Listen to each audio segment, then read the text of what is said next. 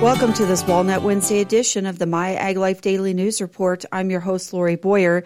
In addition to our special Walnut Wednesday report, we'll bring you a look at national and regional agricultural news here on the show today.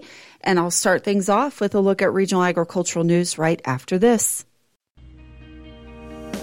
Sponsored by the California Walnut Board and Commission, supporting the industry with on-farm innovation through production research, advocacy for government programs, and driving consumer demand, doing more together. Farmers in the Salinas area have experienced repeated storm systems that have flooded homes, roads, and businesses and impacted farms. While they continue to dig out and assess the damage to communities, the resiliency of the people on the Central Coast and their ability to work together against diverse conditions comes into clear focus. From a farming perspective, the storms occurred during the off-season for the vast majority of crops grown in the Salinas Valley, with most vegetable production currently centered in the Yuma, Arizona, California desert regions. Since planting has just begun in the Salinas Valley, farmers are seeing a limited impact on new plantings from the heavy rains. However, a majority of plantings are now delayed until farms can dry out. Planting delays will vary field by field depending on soil type, drainage, and etc. Fortunately, company facilities located in the Salinas Valley were able to overcome initial challenges and continue processing desert-grown vegetables despite some brief interruptions due to impacted public infrastructure from the heavy rains. With a focus on keeping the community and its workforce safe, these companies and the Grower Shipper Association of Central California have worked with local officials to overcome obstacles so consumers can continue to enjoy nutritious fresh produce and employees' livelihoods are being protected. The community has been through a lot over the last 3 years, including a pandemic, wildfires, drought, and now intense storm damage. However, a recurring theme is a consistent effort to identify and implement solutions. The region has been through a lot over the last 3 years, including a pandemic, wildfires, drought, and now intense storm damage. USDA meteorologist Brad Rippey looks at the latest totals regarding mountain snowpack in California's main source of irrigation water. The water equivalency of the Sierra Nevada snowpack has climbed to at least 32 inches. That puts us above what you would typically expect for an entire western winter wet season. So we are halfway through. We've accumulated more than you would expect to receive by the time we get to April 1st. That 32-inch total is 120% of average of the April 1st typical peak date, and it's about 2.5 times normal what you would expect to see accumulated in the Sierra Nevada by mid-January. The way to look at that from a hydrological perspective is that it's nothing but good news for water supply for northern and central California, where most of the big reservoirs are. This is going to help fill them up as that snow eventually melts later in the spring and on into early summer. It bodes very well for replenishing reservoirs that had dropped by the end of November to about 2/3 of average for that time of year. Since then, we have seen significant improvement, and it's quite possible that many of the reservoirs, except the biggest ones, will be brimming with water by the time we get to late spring and early summer. A California congressman just assigned to the House Ag and Natural Resources Committees had a legal run-in a few years ago with the EPA and Department of Justice over alleged waters of the U.S. violations. Fourth-generation tree, vine, and wheat grower John Duarte sued EPA after it told him to stop plowing his land in violation of WOTUS and was then sued by the Justice Department for millions in fines. Duarte later settled the case, agreeing to pay $333,000 in civil penalties, $770,000 in mitigation credits, and limit use of 44 acres. Now Duarte has been named to the House Ag and Natural Resources Committees, giving him a more powerful voice on WOTUS. Tony Francois, an attorney with the Pacific Legal Foundation, represented Duarte and says the very thing EPA is telling you not to worry about is plowing, and that's what they sued Duarte for. Regulators have used the expansiveness and the ambiguity and vagueness of the significant nexus test to really push the outer limits of their authority. American Farm Bureau Federation's Courtney Briggs claims EPA and the Army Corps jumped the gun on an expected Supreme Court ruling later this year. That was one of the reasons why we asked the agencies to wait until the Supreme Court issued a decision in Sackett, because we're introducing a new and frankly confusing rule to an already very convoluted permitting process. The Pacific Legal Foundation is also challenging a government and Sackets versus EPA in a bid to replace a split court ruling in 2006 with a clear majority behind a narrow WOTUS definition. Registration is open for the 10th North American Strawberry Symposium, a meeting of strawberry growers, researchers, and other industry members from around the globe to be held in conjunction with the annual NASGA conference. It'll be March 7th through the 10th in San Luis Obispo, California.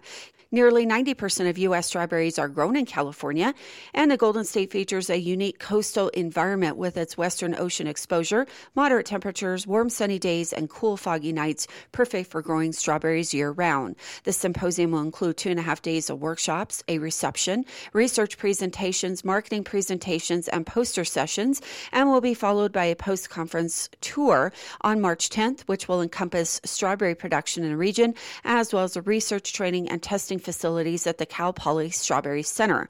The program committee is working to make this a world-class research symposium for growers and scientists, and they are looking forward to seeing everyone at the symposium.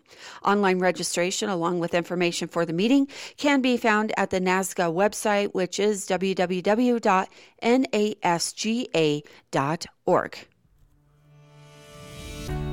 Bee Hero is the leading almond pollination provider. We deliver measurable and verifiable pollination outcomes for almond growers and turn a previously unquantified fingers crossed gamble into a controllable expenditure. For the first time, growers can know exactly what they are getting for their money during pollination. Bee Hero accurately evaluates your bee's pollination contribution in real time and gives you unprecedented visibility into the progress of bloom. Don't leave pollination to chance. Be sure, be precise, Bee Hero. Call Charlie Phillips, VP of Sales at 559-467-9699. Bee Hero, superior bees, superior pollination.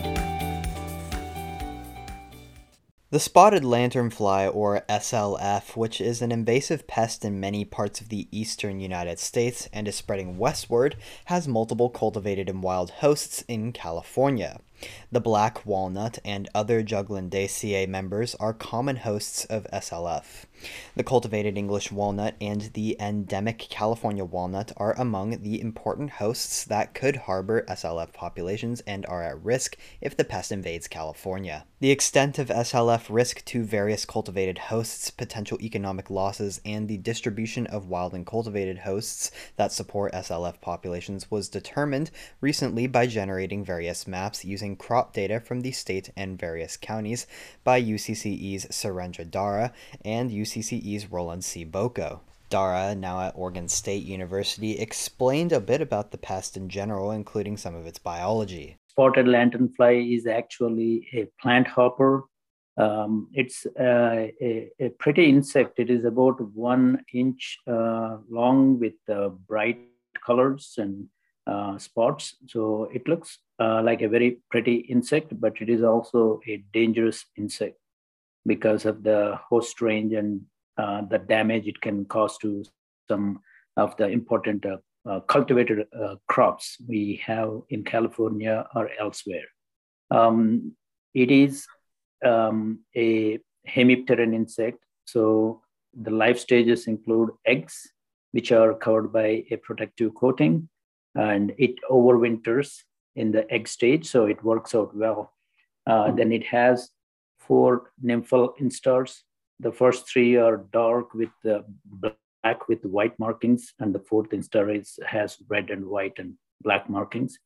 Then you have males and females.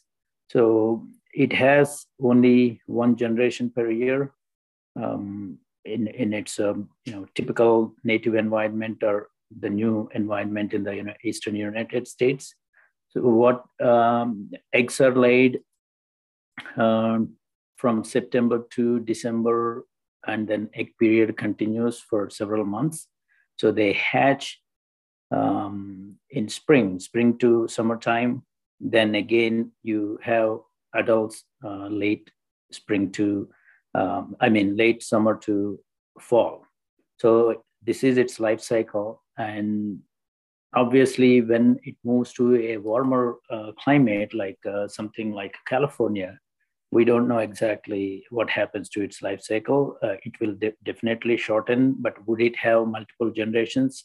We don't know. Probably not. Let us hope it does not have that situation. According to Dara, research shows that the spotted lanternfly has 22 uncultivated hosts and 70 cultivated hosts in the state of California, and that list could change as more research is done. Some of the cultivated hosts in California are apples, apricots, cherries, grapes, the most important one. And then we have peaches, pears, persimmons, plums, pomegranates, roses, and walnuts. So these are already quite a few important crops, and just grapes and walnuts are quite a bit. The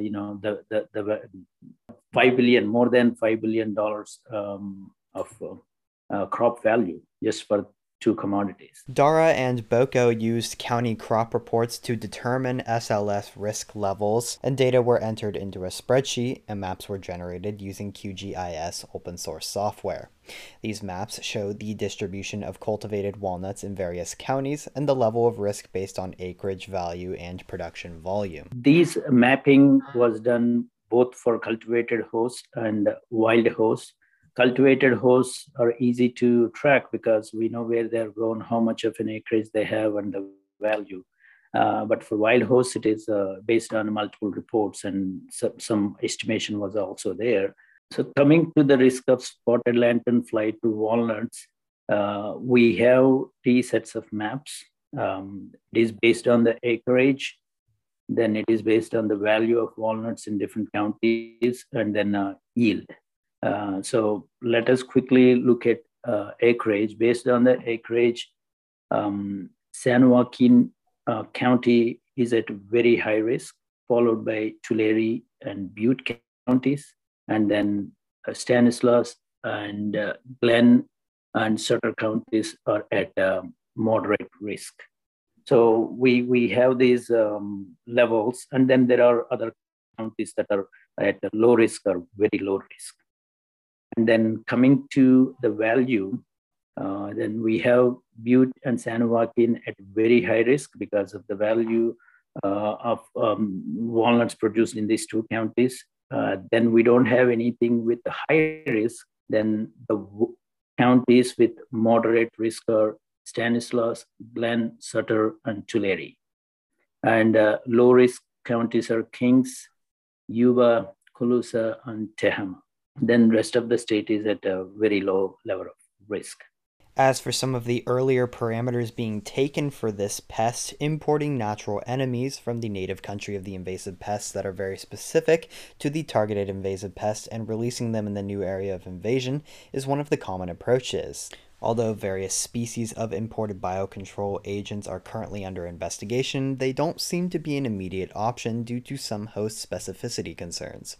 However, several researchers are working on various integrated pest management strategies to manage SLF, according to Dara. Multiple people have been working on various aspects. For example, I have been working on the outreach, and then we have other UC researchers working on exploring biocontrol options. When we have an invasive pest like spotted lanternfly, classical biological control is usually the best solution for long-term and area-wide control. So our nymphal parasitoids are being examined, and if they are found host-specific, that means they are going to attack only spotted lanternfly. We have the possibility of them being released for spotted lanternfly control. But research in terms of applied research, other than that, we are not doing any applied research in California because we don't have the pest yet. But CDFA has put spotted lanternfly on the watch list, and they're working on looking at various ways to mitigate its invasion. But more than that, everybody has to take part because this is not just an agricultural pest. It can hitchhike on vehicles and arrive on packages and everything that is coming from infested areas. So more than the government, everybody, it is every citizen's responsibility to be aware of this pest, be able to identify the mobile stages or egg stages, and then report to the concerned authorities. In terms of what growers of potentially affected commodities by spotted lanternfly can do at the moment, the answer is simple. Continue supporting industry research to help against spotted lanternfly and create awareness for the pest. Research is being done with the help of collaboration with growers, but not necessarily in California, but in general everywhere. That has been a major part of addressing any pest issue. Then they could contribute to increasing the awareness of spotted lanternfly. When we have an agricultural pest, it is typically growers, researchers, and concerned entities that are involved in addressing it. But this pest can attack plants in the landscape areas and the backyards everywhere. So it is not just an agricultural pest, but it is also a huge nuisance pest for urban areas too. Because of that, several growers are already aware of the pest and what's being done, but they could also contribute to increasing the impact of outreach by communicating to their friends and other people. And basically, we want everybody in California to be aware of the pest, be able to identify and delay its invasion as much as possible. Sponsored by the California Walnut Board and Commission, supporting the industry with on-farm innovation through production research, advocacy for government programs, and driving consumer demand. Doing more together. The Environmental Protection Agency and Army Corps of Engineers publish a revised Waters of the U.S. rule in the Federal Register. The publication means a revised rule will go into effect on March 20th of 2023. EPA and the Army Corps announced a rule at the end of 2022, which will replace the Navigable Waters Protection Rule. The rule comes as agriculture awaits a Supreme Court decision in the Sackett versus EPA case, which could send WOTUS back to the drawing board. However, the Sackett case is not focused on a new rule. AFBF General Counsel Travis Cushman says you would probably need to have a new challenge to that rule based on a Sackett Supreme Court decision. The value of U.S. agricultural imports grew an average of 4% a year between fiscal years 2012 and 2022, according to USDA's Economic Research Service. Total U.S. agricultural imports rose from $139 billion to $194 billion, with growth concentrated in select commodity groups. Horticultural products grew at a rate of 6% a year at $97.2 billion in value in 2022, accounting for 65% of the total growth in imports. Within a horticultural group, fresh fruits were the largest contributor at $17.9 billion, growing at an annual rate of 9% over the period and accounting for 15% of total import growth. Key commodities in a fresh fruit group include avocados, berries, and citrus, which the United States imports mostly from Latin American countries. Demand for horticultural products has largely been driven by consumer desire for year-round supply, changing consumer preferences, and foreign production that is increasingly competitive with domestically grown produce. The International Dairy Foods Association has named Mike Brown as chief economist. Brown has a long and distinguished career in the dairy industry, most recently leading the milk and dairy procurement team for the Kroger Company as director of dairy supply chain. Brown is a recognized expert on milk pricing policy and has worked for both farmer-owned cooperatives and proprietary businesses, all of which are current IDFA members. IDFA President and CEO Michael Dykes says they are confident that with Mike Brown as IDFA's chief economist, their approach to the future will ensure the domestic and global competitiveness of the U.S. industry. IDFA also announced it has engaged in consulting agreements with 3 policy and legal experts to support dairy policy and pricing efforts led by Carlin and Brown. They are Chip English, Stephen J. Rosenbaum, and former U.S. Representative Colin Peterson. The additions come as the dairy industry expects a federal milk marketing order reform effort this year.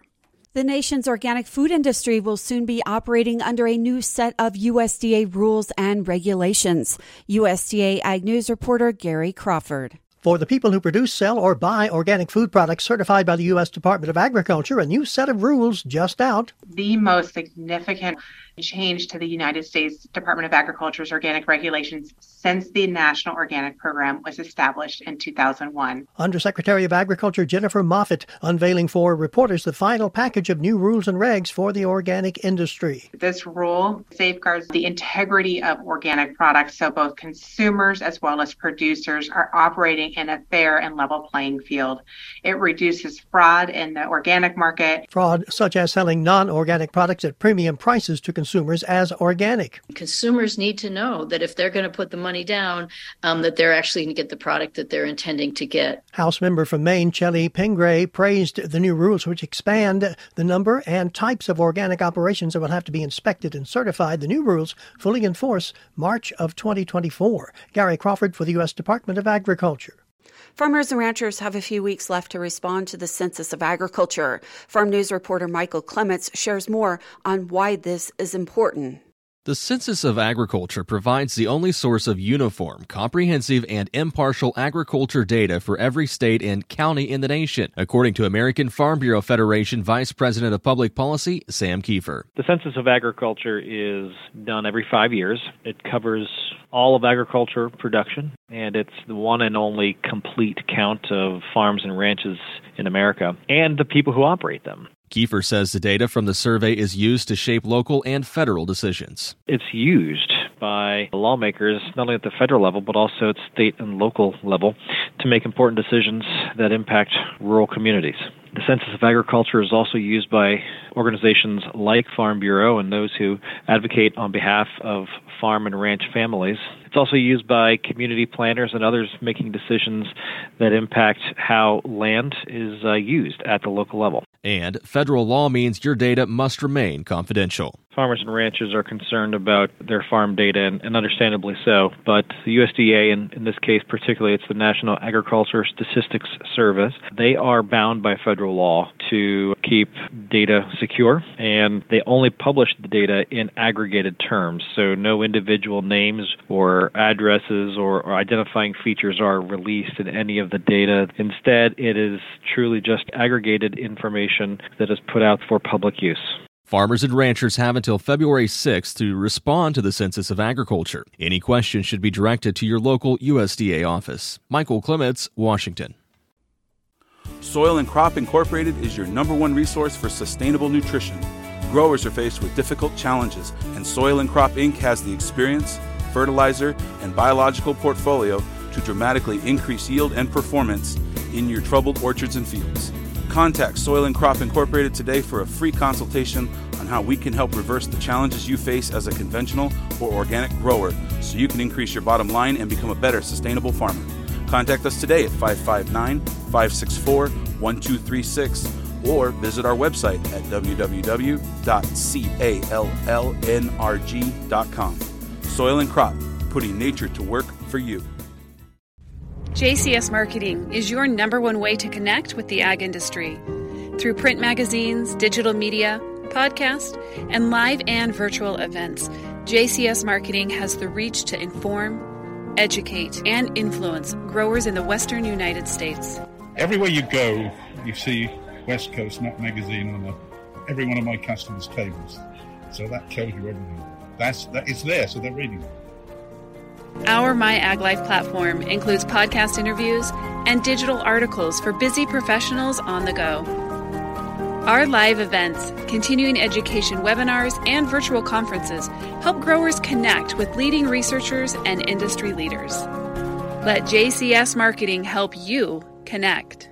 That will wrap up today's show. You've been listening to the My Ag Life Daily News Report.